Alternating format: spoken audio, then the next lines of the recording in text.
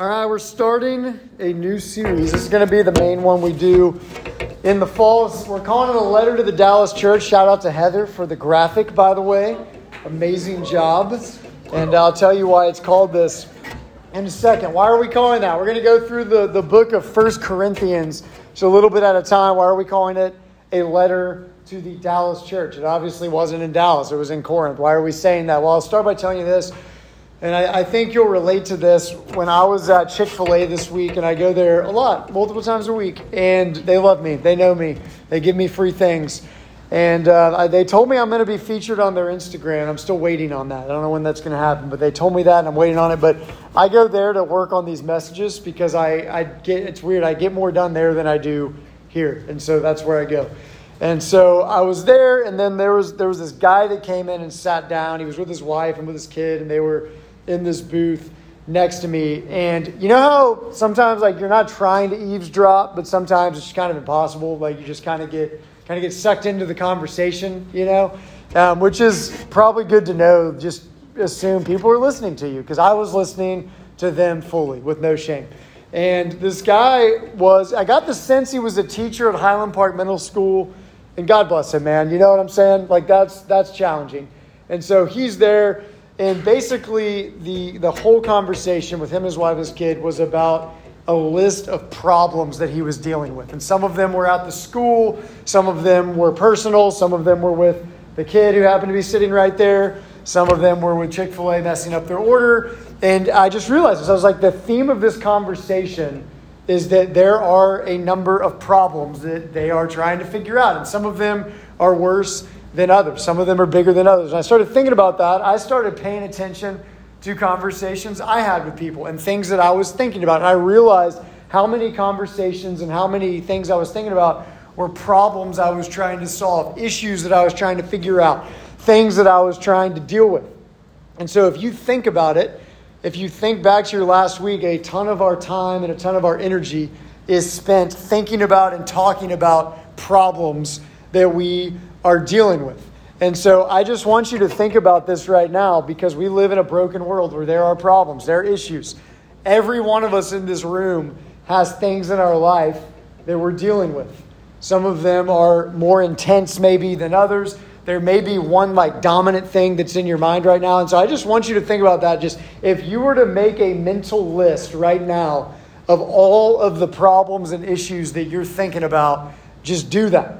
Just make that mental list and just start going down the list. And you can say it's probably things like school. There's a teacher you're dealing with. There's a class that's causing you stress. It could be overall the GPA thing, trying to get into a certain college.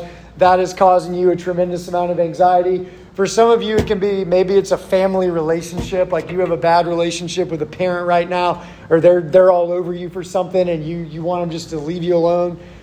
For some of you, it's a boyfriend or girlfriend situation. They talked to someone else this weekend. You found out about it, that kind of thing. And so there's all sorts of things. Some of y'all smiled on that. That actually may be a real thing. I didn't know that. I'm just throwing things out there. For some of you, maybe it's a playing time situation. You think you should be getting more than you are. You can fill it in with anything. Just list all the things. And I just want you to think about what's the main kind of dominant problem in your life, that thing you're thinking about all the time. For a lot of us, it might also be a sin struggle. There's a lot of temptations out there. And so for you, a problem may be, man, it's all these people are doing this thing, and I feel like if I'm not going to be alone on the weekend, I've got to kind of be a part of it or participate. And so there's just a ton of problems. And it can be overwhelming. And so one of the healthiest things to do is just to list them, get them out there, and bring them before God, because He sees everything. He knows everything. This is what Winston was talking about earlier. And so why do I say that? Why do I start with this idea? Let's talk about our problems that can sometimes be overwhelming. And a lot of times we keep them in because the Corinthians, these Christians who are in Corinth, they had a lot of problems also. In fact, this entire letter is basically Paul writing, addressing each one of their problems. And so everything else that he says in 1 Corinthians is going to have to do with problems that they're dealing with. And what you're going to find is their problems are actually really similar to the things that we just talked about, the things that we just listed. And so today, I really just want to focus on one big question, one major question. And that's this: why are we reading this letter that Paul wrote to this ancient city 2,000 years ago? And I just want you to be able to leave and answer that and say, this is why this letter that Paul wrote 2,000 years ago, this ancient city, is relevant for us today. So to do that, we're going to answer these three questions. Who was this letter written to? Who were they? What were they like? What were they dealing with? What were their problems? What does it have to do with us today? Because how many of you have read the Bible before? You've been like, okay, I'm going to start reading the Bible. And you open it up and you're like instantly confused. And you're like, I have no idea what this has to do with my life today. And oftentimes we just kind of quit because we're like, this makes no sense. So we got to figure this out. Wait, what does this have to do with us today? And then number three, how does he start the letter? Because I'm going to show you in a little bit, every single problem he addresses is going to go back to what he says at the very beginning. And so that's what we're going to do today. It's going to be pretty simple. Usually we'll spend a little more time in the verses. Today I've got to set up a little bit of this so you know what's happening. So let's jump in. Who was this letter written to? Look at this. These are the first two verses of 1 Corinthians. We're just going to go through verse 9 today. And so Paul, called by the will of God to be an apostle of Christ Jesus. And so this is how these letters were started in the ancient world. It starts with the author. And so Paul, if you know Paul, he used to kill Christians, and now he's giving his life for Christianity because why? He was called by the will of God. It wasn't his will. God called him, and he saved him. And he says, hey, I'm going to give you a different purpose. And so he has a purpose. Now, why does that matter? Because the things that he's saying to you, he's saying they come from God. These are not his opinions. And so he's not just saying, hey, let me give you another take on your problems. He's saying, no, I'm going to tell you what the creator of everything has to say about it. So that carries a little more weight than what TikTok is saying. You know what I mean? And then our brother Sosthenes, and I looked this up, this guy was probably converted and probably was beaten pretty severely after he was converted. And now he's Paul's scribe. I want a scribe. I think that's cool. Paul's telling him, he's like, hey, write this.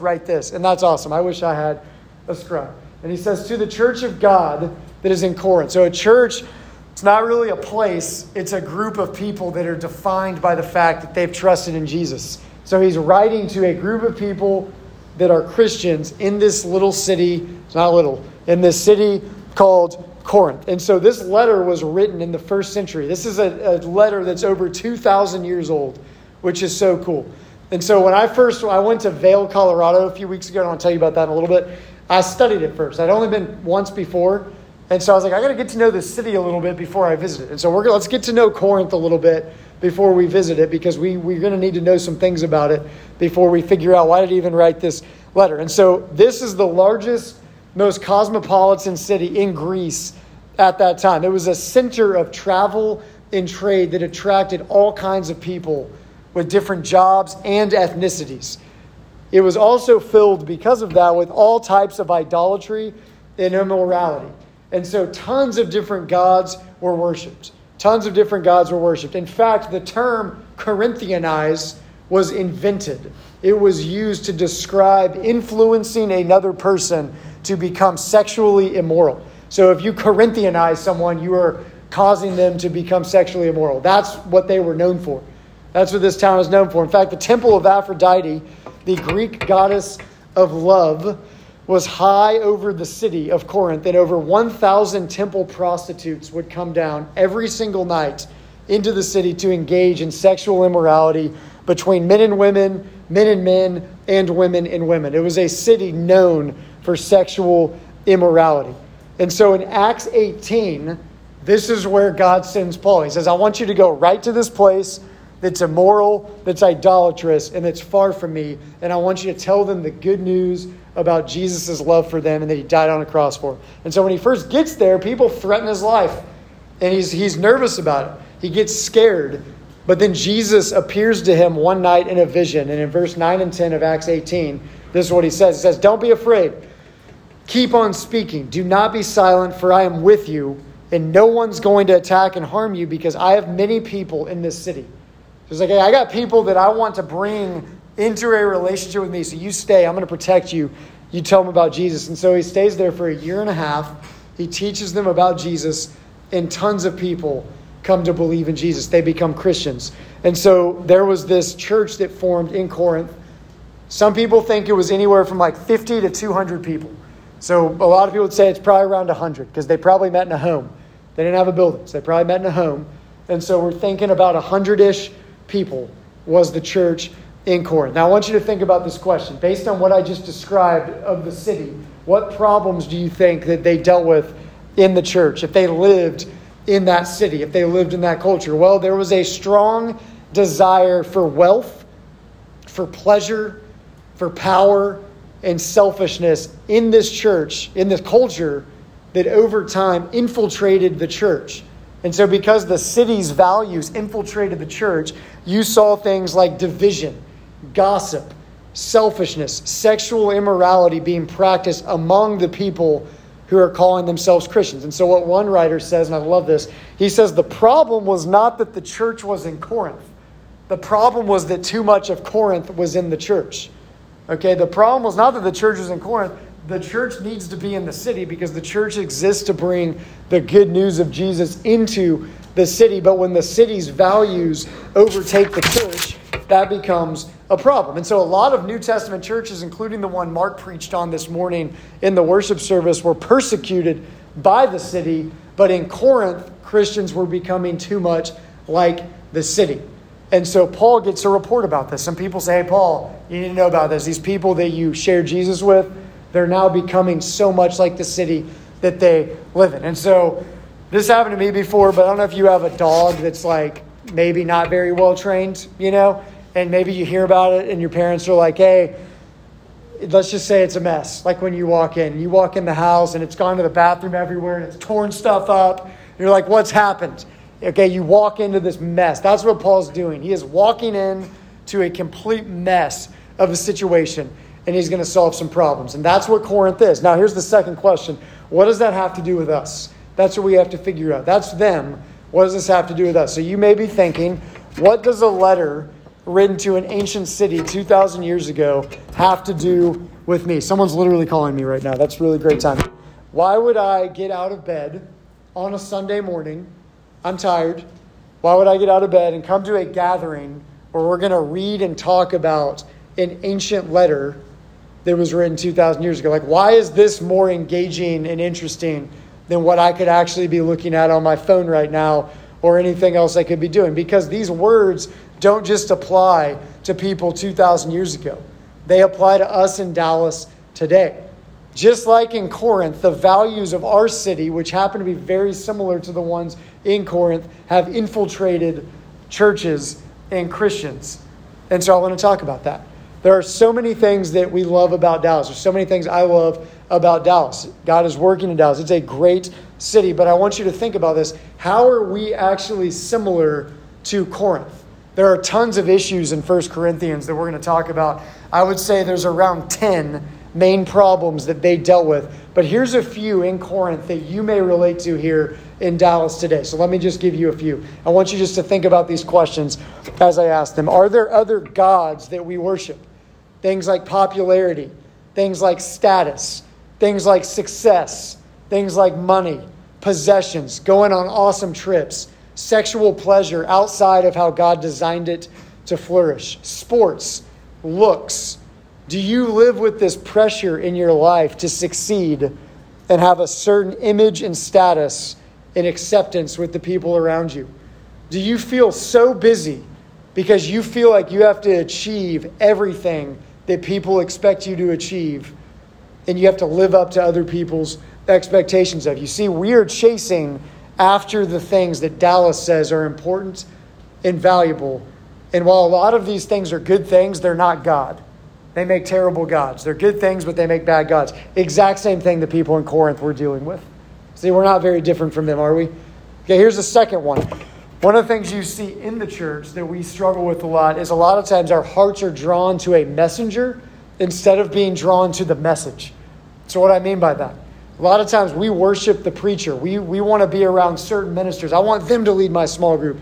And it's all about being around a certain leader instead of our hearts being drawn to the message that those leaders are proclaiming. And so a question we have to ask ourselves is, man, do we love the messenger or do we love the message that they are proclaiming about Jesus? This is what they dealt with. It caused a lot of divisions. And so we're going to talk about that. Number 3 is sexual immorality. This is crazy. This is in the book, so I'm not making this up. There's a dude that was sleeping with his stepmom. That's in the book. Paul's going to deal with that. He's going to say, hey, heard about that situation. So let's have a little chat about that. Stop being an idiot. He doesn't say that, but I would say that. So that may not be your thing, but sexual immorality is one of the biggest things we struggle with in Dallas. They were dealing with prostitution. They were dealing with incest. They were dealing with all sorts of sexual immorality that had invaded the church. And we deal with the same stuff today. Our city and life in high school is full of sexual temptation. It is full of things telling you, hey, even though God designed this and he knows how it works best, this is how you should enjoy it. And all it does is cause problems, even though it may give you temporary pleasure. And so I'm going to give a whole week about that. But we can all relate to this, can't we? Okay, the next one that they dealt with, that I think we deal with too, comparison, competition, and divisions. And so we constantly are on social media and we're comparing ourselves to other people. Look at how they look. Look at who liked their stuff. Look at who they're hanging out with. We gossip about other people. We'll talk good to them in front of them, but then around other people, we try to tear them down because it makes us feel better. They did the same thing in Corinth. So we deal with the exact same thing that they do. All right, we're checking the snap map all the time to see oh man, am I missing out on something? Okay, they didn't have that technology then, but I guarantee you if they did, they would be using it. Okay, competition, comparison. Am I missing out? They dealt with the same thing. Another thing they dealt with is drunkenness. So again, alcohol is something invented by the Lord, and there's ways that it can be used wisely, but they were abusing it, and specifically, they were abusing it at the Lord's Supper. They were getting drunk at the communion wine. Okay? That's what they were doing. They were messed up, I told you. But we, in different ways, have used alcohol as something that it wasn't intended to do. And so we use it to find acceptance. We use it to find happiness. We use it to numb problems in our lives. And so we struggle with the same thing in our culture today. In fact, I would say one of the biggest areas that Dallas Christians, frankly, do not have any idea what they're doing is with alcohol. I think we're extremely misguided and misinformed when it comes to it. And so we're going to talk about it in this series. And so here's the question. With all of these things, where do we even start? This is why it has to do with us. Do you see how this relates to us today, this ancient letter? When you read it, you're going to be like, is he writing to us or is he writing to them? This is extremely relevant for us today. And so the question is this, where do we even start with these things? I watched a movie when I came back from Vail. I don't know if any of you have ever been to Vail. Love it. But the airport I flew into was an Eagle. Have any of you ever been in the Eagle airport? It's small. And so to get out of it, you have to do a very quick ascent over the mountains. And it's a little terrifying. And I'm good with flights. I don't love heights, but I'm good with flights. And there was one time on the flight, we were in the air, and that I've never experienced this on a flight to the extent that I did. The plane just dropped.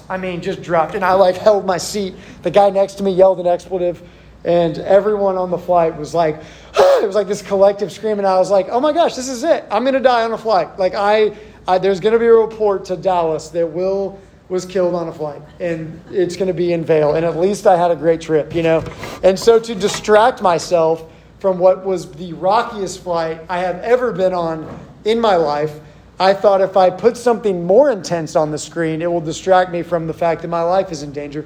And so I watched Mission Impossible Rogue Nation. I don't know if you've ever seen it. Great movie. And so really enjoyed this. And so there's a girl in it. I actually have a picture of her. There she is. Her name is Ilsa. That's my boy Tom Cruise. And Ilsa is a MI6 agent in Rogue Nation. And basically at the beginning of the movie, you can't tell what team she's on. Because she acts in a way where you're like, wait a minute, are you with the bad guys? Then she'll act in a way and you're like, wait, are you for England? Which are the bad guys? No, I'm just kidding. They're good guys. Are you for England? And then she'll act in a way where you're like, wait, are you for America? And you can't tell. And so part of this movie at the beginning, you're trying to figure out whose team is she on? And so I say that because that's exactly how the church in Corinth was. Is they're proclaiming, hey, I'm on Jesus' team. But then they're living in a way that's like, no, you actually seem like you're on Corinth's team. And so whose team are you on? And the reality is a lot of us do the same thing. If we were to look at our lives, we might proclaim, hey, I know Jesus, I'm on his team. But when we look at our lives, we might go, man, I don't know. There's some areas in our lives where it's like, I actually can't tell what team you're on. And so the question is, what do we do with that? If that's our struggle, and we all struggle with that in different areas, where do we start? Let me read you these verses, and let me show you how Paul starts. And I'm just going to tell you, it's not where you think he's going to start. and then I'm going to make a few observations, and then we're going to pray, sing, and be done. And so he wrote it again to the church of God, picking up in verse 2 in Corinth, to those sanctified in Christ Jesus. That's weird because they're messed up. They got all these problems. And so in this context, what sanctified means, it's not, hey, one day you're going to become holier. You're going to become better people. No, he says right now you are declared holy and righteous by God. That's a weird thing to say to people that are really messed up, isn't it? That's how he starts. He doesn't say, hey, church in Corinth who's really messed up. He says, no, church in Corinth, you're sanctified in Christ Jesus. That's crazy. And he keeps going. Called to be saints. You're a saint. So you're sanctified and you're a saint. Together with all those who in every place, not just Corinth, but all over the world, call upon the name of Jesus. You belong to something bigger than you. It's called the church. Grace to you and peace from God our Father and the Lord Jesus Christ. I'd be like anger and frustration from Will and from God, but he doesn't. He says grace and peace from God to you. Okay, what else does he say?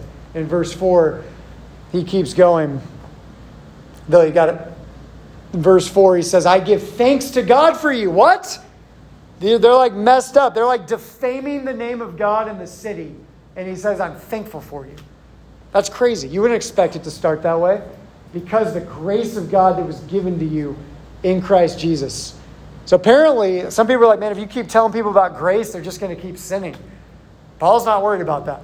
He just goes back. He's like, hey, let me remind you of the grace that Jesus has given you. In every way, you're enriched in him in all speech and all knowledge, even as the testimony about Christ was confirmed among you, so that you're not lacking in any gift. In Jesus, you have everything you need, is what he's saying, as you wait for the revealing of our Lord Jesus. He's saying one day he's going to come back, and he will sustain you to the end. Look at that word right there.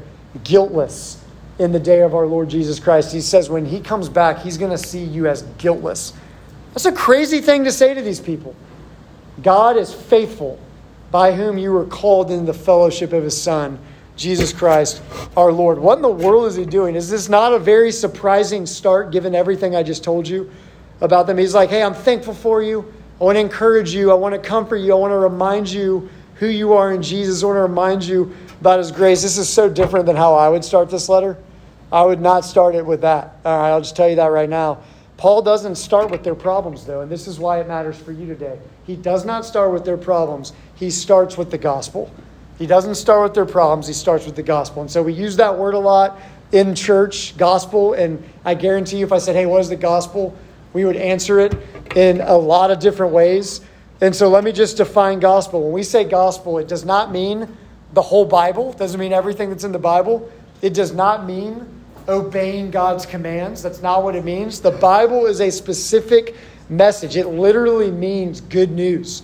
If you translate it, it means good news about something that Jesus did for you. And so one of my favorite verses that summarizes the gospel is Isaiah 53:6. And so you can remember this one. You can memorize it. You can check this out. It says all of us, this is an NLT translation, all of us like sheep have strayed away.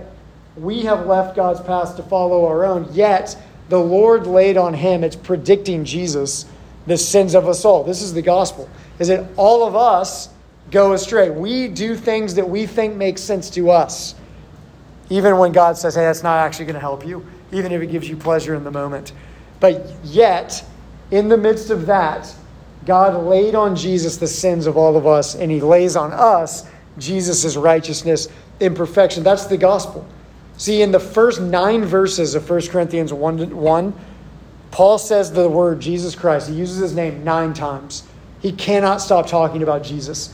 He's like, hey, before I talk and deal with your issues, I've got to remind you about how amazing Jesus is. Why? Because the gospel, when we say that, we're talking about good news of something that Jesus has done for you. And so if I had to summarize the gospel in 6 words, I hope this is 6, by the way. I've been public school educated my whole life. All right, God saves sinners through Jesus Christ. Is that 6? Okay, y'all don't even know, so it doesn't matter. Thank you, Helen. God saves sinners through Jesus Christ. That's the gospel. So if anyone this week's like, hey, what's the gospel? All right, God saves sinners through Jesus Christ. It's an announcement of good news.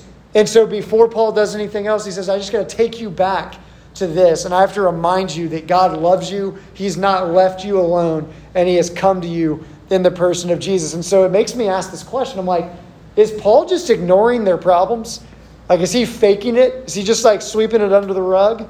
No, it's not what he's doing, because Paul knows that once you understand how loved you are, even in the midst of your failures, can you actually be honest about your struggles and your problems? And so what a lot of us do in Dallas is we hide our sins. We're like, I can't tell other people about that.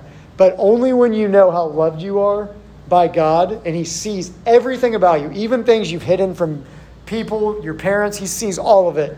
And he loves you and sent Jesus to the cross anyway. Only when you get that will not only you be confident to be honest about your struggles, it will actually give you the fuel and the motivation to change. See, this good news changes everything, because now, and I want you to hear this, now you don't have to look to all these things in Dallas to satisfy you, because the God of the universe loves you and he's promised to satisfy your soul forever. You're free. You don't have to be enslaved to all these things that Dallas is giving you, because Jesus loves you and he's promised to satisfy you forever. This is the message that Dallas needs.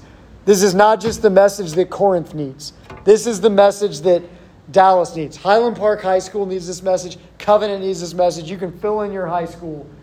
This is the message that everyone needs. The idols of this world are always going to let you down, but Jesus never will. And so Paul is thankful and he's encouraging them, because he knows it's a mess, but he knows that God is at work in the mess, because that's literally the gospel, is that God took the biggest mess and he turned it into something amazing.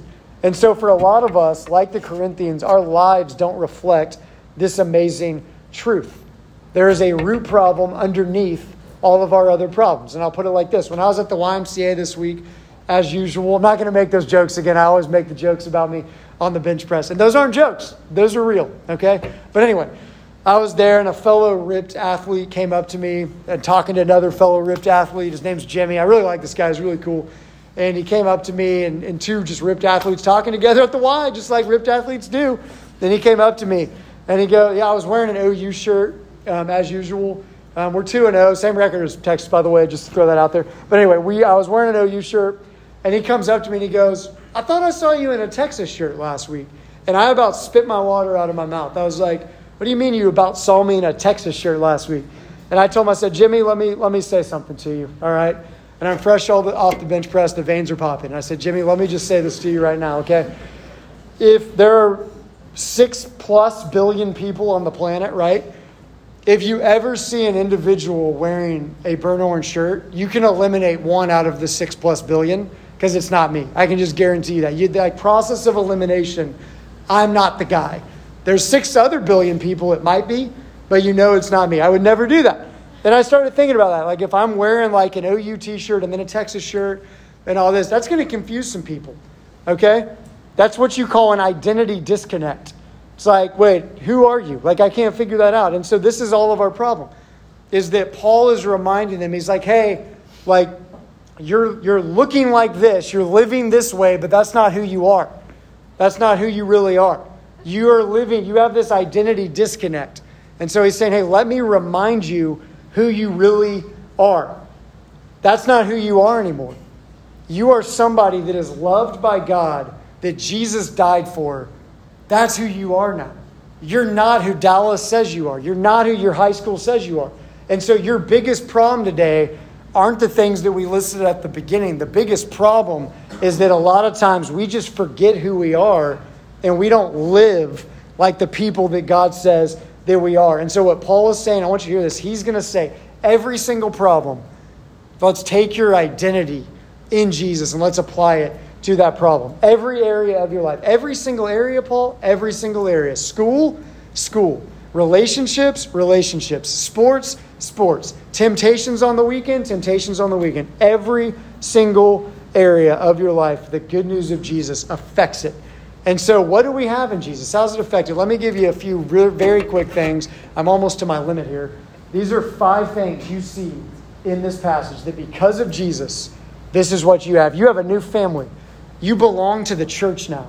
The greatest privilege in the universe is that you belong to God's people that exists throughout all the world. And a lot of us don't see this as our greatest privilege. We see it as the thing we go to if we have time. And so for Paul, he's like, no. Being a part of the family called the church, that's the greatest privilege you can have. That's who you are now. That's who you are now. You have forgiveness. You are guiltless in Jesus. And you're not really guiltless, right? But in Jesus, you are guiltless. That's how God sees you. That's amazing. You have fellowship with Jesus. You've been brought into a relationship with him. You can commune with the creator of everything. Like when I was on the mountains in Vail, one of the things that blew my mind is I was like, man, the same God that created this, I can talk to him right now. I can have a relationship with him right now. You have fullness. In verses 4-7, Paul tells him, he says, you have everything you need in Jesus. And so we often live like this. We're like, man, I need this. I need this. I need this. And Paul's like, no. In Christ, you have everything you need. You don't have to be wondering, am I missing out on something? Oh, if I just have that, I'll be happy. You don't have to live like that. In Jesus, you have everything you need. And then finally, you have God's faithfulness. That's how the verse ends. He promises, he says, I will always be with you. I will always do what I say that I'm going to do. And so you have people in your life who might be unfaithful to you. God will never be unfaithful to you. How many of you, like after the Florida trip or after camp, you've made promises? You're like, I'm never going to do that again. And then you go back and you do it. God doesn't do that. Even when we're not faithful to God, we don't keep our promises to him. He will always keep his promises to you. And so because of this, you can live differently because God is faithful to you. And so I want to just end by you thinking about this. If I had to summarize all of this, how would I wrap it up? Just like the Corinthians, we have a lot of problems in Dallas because we're in a broken world. We're sinners. And so a lot of people are going to say, man, how's the gospel, how is the church relevant to the real problems of real life? And what Paul is going to say is that there's nothing more relevant than the gospel. There's nothing that is relevant other than the gospel. And this is the secret, is for you not just to know it, but for you to taste it and to see it and to experience it. And so I just wanted to end by you thinking about this question. Have you experienced, do you really, really know the good news of what Jesus has done for you? Because if you do, that's going to begin to affect every single area of your life. Like it's one thing if I tell you, hey, the mountain in Vail, like the views were amazing. But it's another thing if you actually go on the mountain yourself, and I want you to go to the mountain. And so my question is, have you been to the mountain? Have you experienced how amazing God's love is for you, that you are guiltless in him, you have fellowship with him, you have fullness in him. He is faithful even when you're not, and when the people in your life are not. If you get that, that will be the most relevant thing. And so for the next few weeks, we're going to look at these specific problems. Division, sexual immorality, all the things I just mentioned. And I'm going to show you how Paul, every time, takes the gospel and he applies it to the situation. But it all starts with this. Do you know that this is your identity? Are you living in light of it? That's where change and freedom and joy are all going to begin. God, we do thank you that your word is relevant. It's the most relevant thing for our lives today. And so, Lord, we just thank you that Paul does not start to people who are struggling with problems by yelling at them, by motivating them, by giving them tips, by giving them strategies to change, but he points them to the good news of Jesus and who they are in him. And so, Lord, help us hear that today. Help us not just know it in our heads, but help us experience this good news of who Jesus is and what he's done. And Lord, let us apply that to every single situation in our lives. We pray that in his name. Amen.